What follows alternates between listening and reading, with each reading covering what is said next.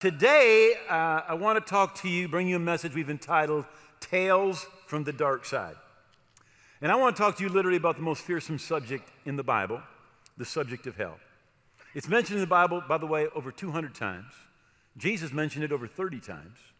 In fact, Jesus gave more detail. In fact, theologians say it like this, that 90% of all we know about hell, we know from Jesus. Pretty amazing. Literally the most descriptive word used in the Bible, Greek word about the subject is hell, is only used 12 times, and Jesus uses 11 of them. It's not a subject that Jesus stayed away from. In fact, he said, I'm going to tell you who you should fear. Fear the one that after you've died can throw you into hell. Proverbs 16:25, there is a way that seems right to a man, but in the end is the way of death. What this is saying is this. We can all have our own philosophy. We can have our own morality. We can say, well, this will work and that'll work. But what it's saying is this, there's just one way that works. Jesus said, I am the way, the truth, and the life, and no one can come to the Father except through me. Now, I wanted to say this, what was said earlier, God loves you. God wants no one to go to hell. Jesus said in Matthew 25 that hell was made for the devil and his angels. But if a person dies and they're not right with God, it's the only place that they can go. In eternity, there are just like two addresses, heaven and hell. There's going to be one or the other, right? And it's a permanent location. In Matthew 25:46, Jesus said, these will go to everlasting punishment. How long? Everlasting. But the righteous to eternal life. Now, the word everlasting and the word eternal, they're both the same Greek word. So Jesus is saying that there is an eternal life or eternal heaven. Right? But he's also in the same sentence saying that there is an eternal punishment. You can't have an eternal heaven without an eternal punishment. Jesus put them both together, exact same sentence. Right? So, Revelation 14, the smoke of their torment ascends forever and ever. And they have no rest day and night. No rest day and night. The smoke of their torment ascends forever and ever. The subject of hell is undoubtedly the most neglected subject in the Bible today. I believe you can go to church all your life and never hear one sermon on the subject of hell. But yet it is a reality. What Solomon said, speaking about grief, he said, it's better to be in the house of mourning than in the house of feasting, because death is the destiny of every man, and the living should take it to heart. He's saying, when you're in grief, you can go to the house of drinking, of partying, and you can try to forget your sorrows, the grief. Or he can do it. He says, it's better to be in the house of mourning. It's better to face the facts and realize they died, I'm going to die. Death is the destiny of every man. Now, here's the crazy thing. We prepare for everything, right? I mean, we think ahead.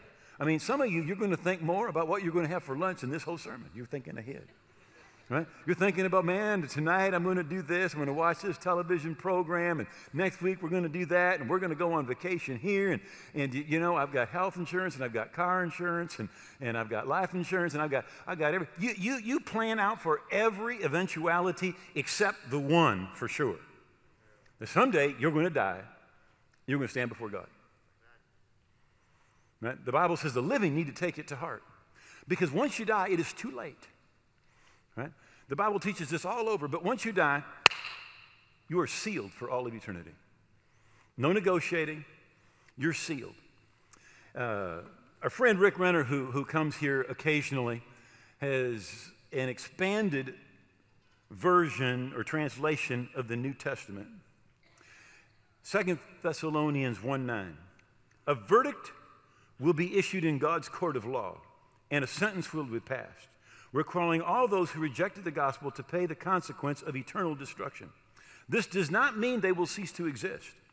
However, in eternity, they will lose the meaning of existence, for they will be separated from the presence of the Lord, far removed from his glory.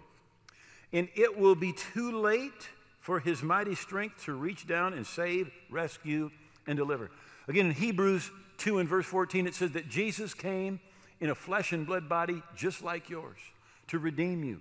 And you can only receive the redemption that he purchased for you while you live in a flesh and blood body. Hell is a place with no hope, with no mercy, with no peace, with no purpose, with no rest. The Bible says there's torment day and night forever and ever. In Proverbs, Solomon said, surely there is a hereafter. When you die, it is not the end, right? And interestingly, Jesus literally pulls back the veil and shows us what happens when someone dies. I don't know anybody who's died and come back. Maybe you do, I don't, right? But Jesus literally pulls back the veil, and he says, this is what happens. Now, when I think about the Bible, and I think this is probably true of you, I think this is inspired by the Holy Spirit, and it's literally like God's word coming down from heaven, right? That's what I think of the Bible, God's word, right? But there is a small portion of the Bible that is actually someone speaking, and it's coming up from hell, right? And we actually get to hear what they say. So I want to read where Jesus pulled back the veil, Luke chapter 16 and verse 19. It says, there was a certain rich man who was clothed in purple and fine linen and fared sumptuously every day. But there was a certain beggar named Lazarus, full of sores, who was laid at his gate. Now, this is not a parable. When Jesus would do a parable, he would say something like this. He'd say, the kingdom of heaven is like, right? But Jesus doesn't do that. He said, there was a certain man, and there was a rich man, and there was a certain beggar named Lazarus. I mean, he is giving an actual account, right? This is not a parable. It says, desiring to be fed from the crumbs which fell from the rich man's table, moreover, the dogs came and licked his sores. So it was the beggar died, was carried by angels to Abraham's bosom or Abraham's side. The richer man also died and was buried. And being in torment in Hades, he lifted up his eyes. He saw Abraham afar off and Lazarus in his bosom. Now, just so that everybody stays with me here, right? Hades is not hell, right? Hades is a place where people wait for judgment to go to hell. And you're going to see this real clear in just a moment. Now, if you, this wouldn't happen to you, but if this happened, but it wouldn't, but if it did, you understand? All right. If you were arrested this afternoon for having a kilo of cocaine, right? So you've got with intent to distribute, okay? They will take you and book you, and they will put you in the county jail, right? Ultimately, you will stand trial, and you will be sentenced, and then you will go to prison, right? The prison and the jail are very much alike, but there's a difference. You haven't stood before the judge yet. The difference between Hades and hell is you haven't stood before the judge yet, right? But they're basically the same, right? Now, you're going to notice it talks about having a place next to Abraham or Abraham's bosom, right? Righteous people, before Jesus paid the price for their sins, were kept in this place called paradise or Abraham's bosom, and it's also referred to in the Bible as captivity. Because those people, although they had believed, their sins hadn't been paid for yet, and so they were kept captive until the price was paid, right? Now, it's kind of like when I was little, all right, down on 28th Street, there was a place called Robert Hall. How many remember Robert Hall? You all old, y'all's old, all right? And I don't know how old I was. I'm 5, 6 years old, 4 years, I don't know. But my parents took me to get my first suit, right? This was back in the days where you wore suits to church. Praise God, those days are gone. They made me wear this today, by the way. They made me, all right? Is that not true? Come on, just admit it. It's true. All right. So we went to buy a suit. And I don't know if it was $12 or $15 or whatever it was, but we didn't have that much money. So we put $5 down, and they kept it on layaway. And we came back the next week and put some more money down. And we came back the next week and put some more money down.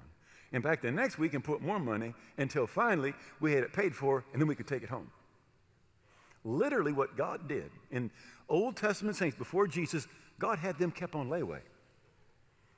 He had them kept in this place called paradise, or Abraham's bosom, because you had a place next to Abraham, or captivity. In Ephesians chapter 4 says that when Jesus arose from the dead, he led a train of captives. Some of your translations say that literally he led captivity captive. All right? Jesus took all of those people who'd been waiting for their sins to be paid for when he arose from the dead, and he took them to heaven. But we find here that they're still there. All right, verse 24. Well, verse 23. And being in torment in Hades, he lifted his eyes. He saw Abraham afar off, Lazarus at his side. And he cried out and said, Father Abraham, have mercy on me, and send Lazarus that he'd put the tip of his finger in water and cool my tongue, for I'm tormented in this flame. But Abraham said, Son, remember in your lifetime you received good things. Likewise Lazarus evil, but now he's comforted, you're tormented. And besides all this, between us and you there is a great gulf fixed, so that those who want to pass from here to you cannot, nor can those from there pass to us. And then he said, I beg you, Father, that you'd send him to my father's house, for I have 5 brothers, that he may testify to them, lest they come to this place of torment. And Abraham said to him, they have Moses and the prophets. Let them hear them. And he said, no, Father Abraham. But if one goes from the dead, they will repent.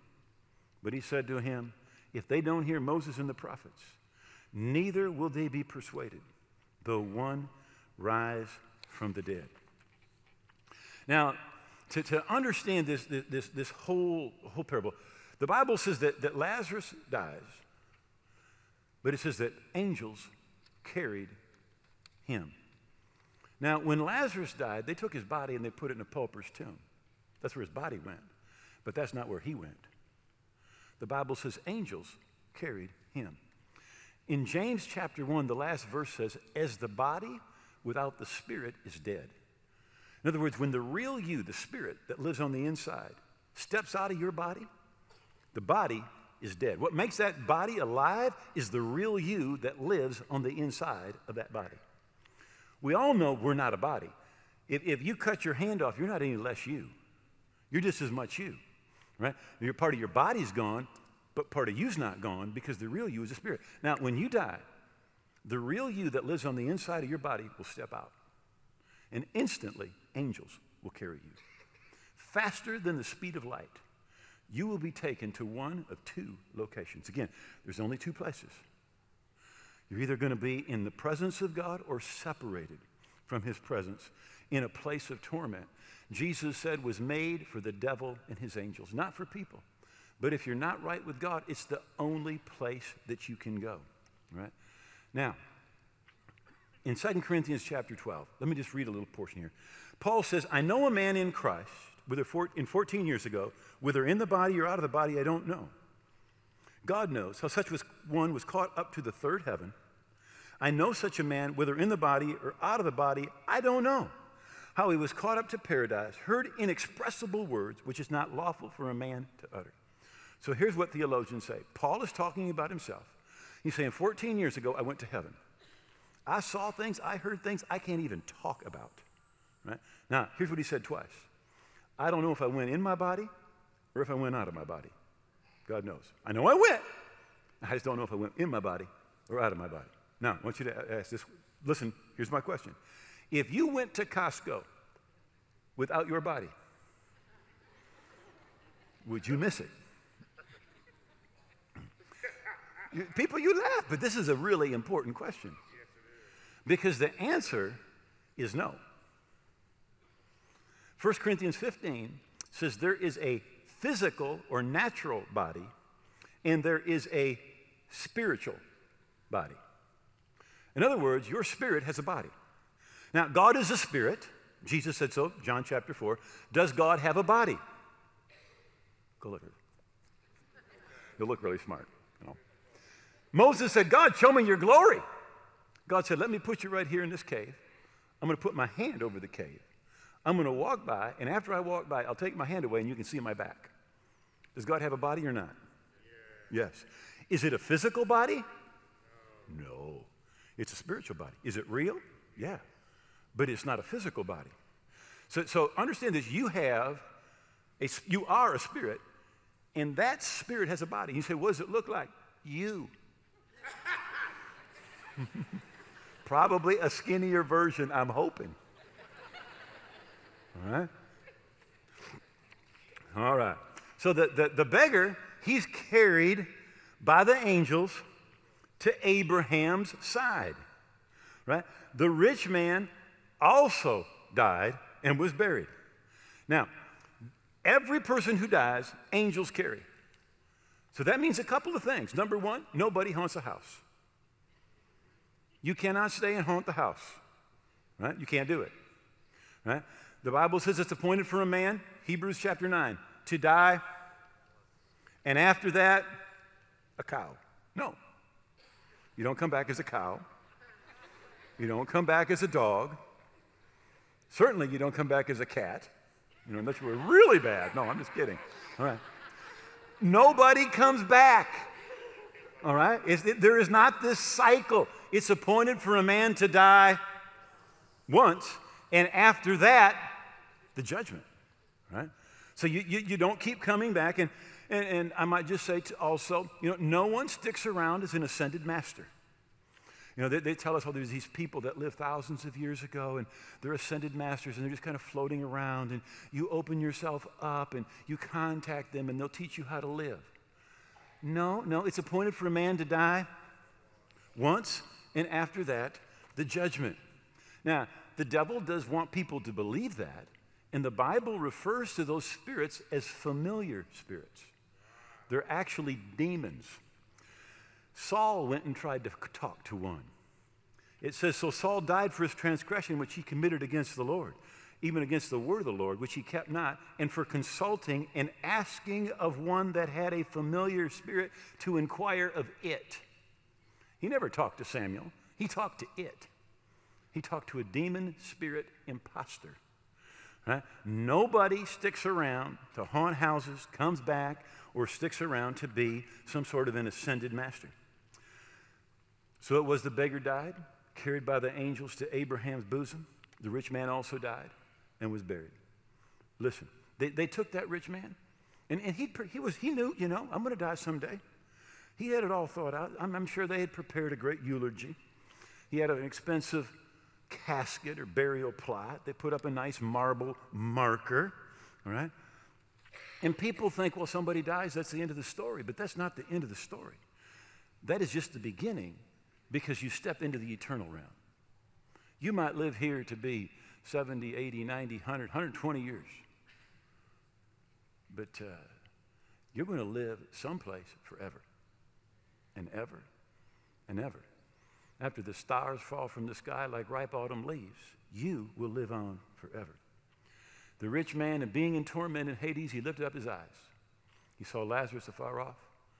Abraham, he saw, how does it go? Lifted up his eyes. He saw Abraham afar off, and Lazarus in his bosom or at his side. Now, notice he recognizes Lazarus. People said, am I going to know my relatives when I get to heaven? Am I going to know my friends? Absolutely. You'll recognize them. They'll recognize you. In fact, again and again in the Old Testament, when someone dies, it says they're gathered to their people. They're gathered to their people. When someone dies, we have a memorial service, and we grieve. But you need to understand, in heaven, they're having a service too, because you're gathered to your people, your family, your friends. They're going to be there. You get there, they're going to go, ah, you made it. We wondered for a while if you were going to make it, but you made it. and you're going to have a party. You will party. All right? We cry, in heaven they shout. Right? And really, we cry for us. Because if they're in Christ, Paul said it is far better. It's not better, it's far better.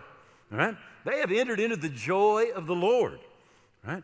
So, being in torment in Hades, he lifted up his eyes. He saw Abraham afar off and Lazarus at his side. Now, and he says, Abraham, have mercy on me. Listen, there is one place in the universe there is no mercy. That's once you die and you're in that place of torment. There is no mercy. It is too late. Because when you die, you're sealed. You're right with God or you're not right with God. And he says, have mercy.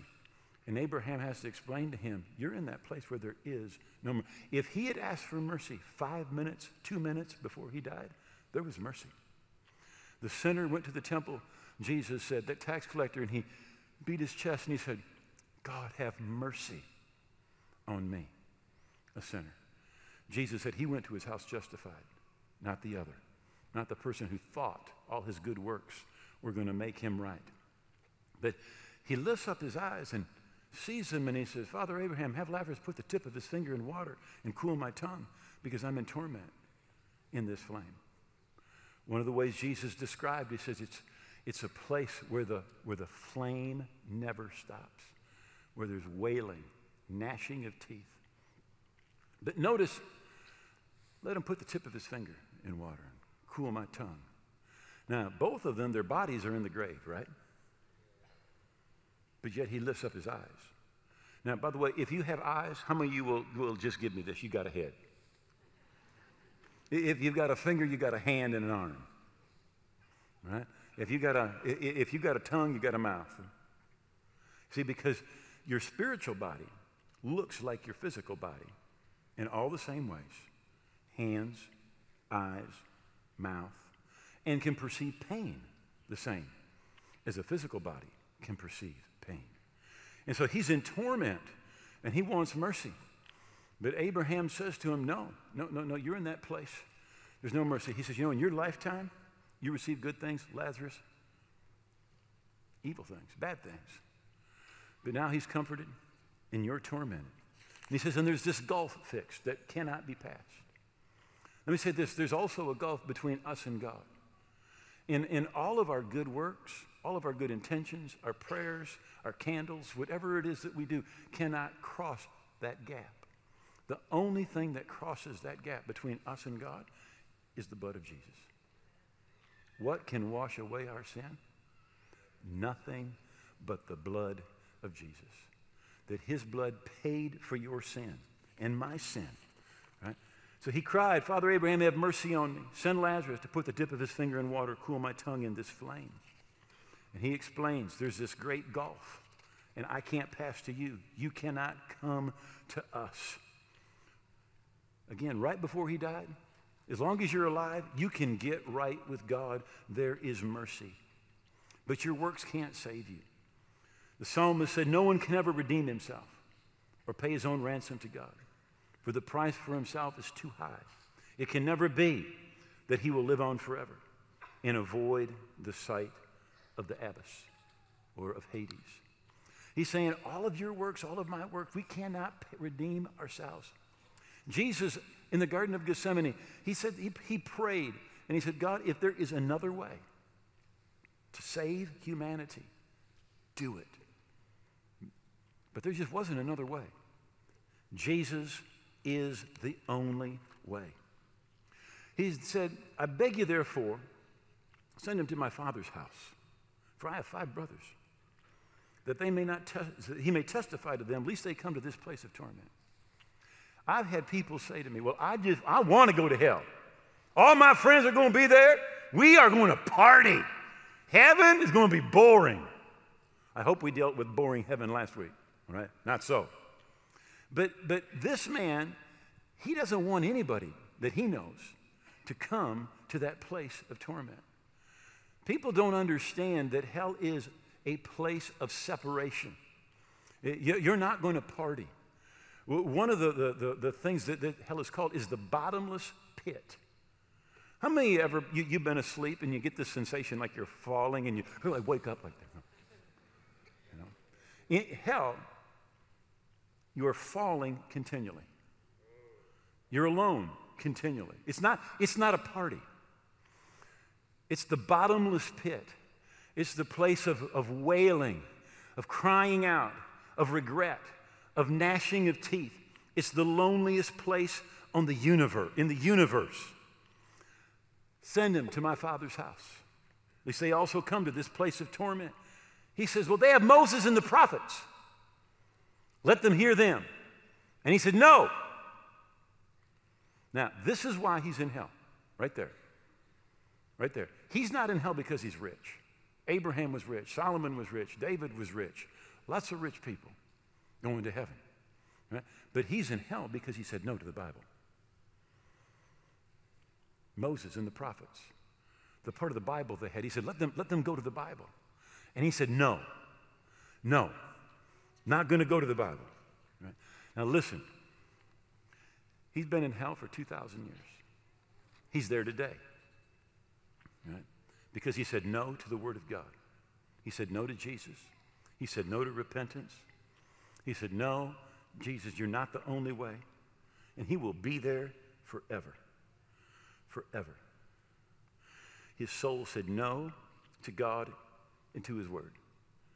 But there's only one way to be saved. Jesus said, I am the way, the truth, and the life, and no one can come to the Father except through me.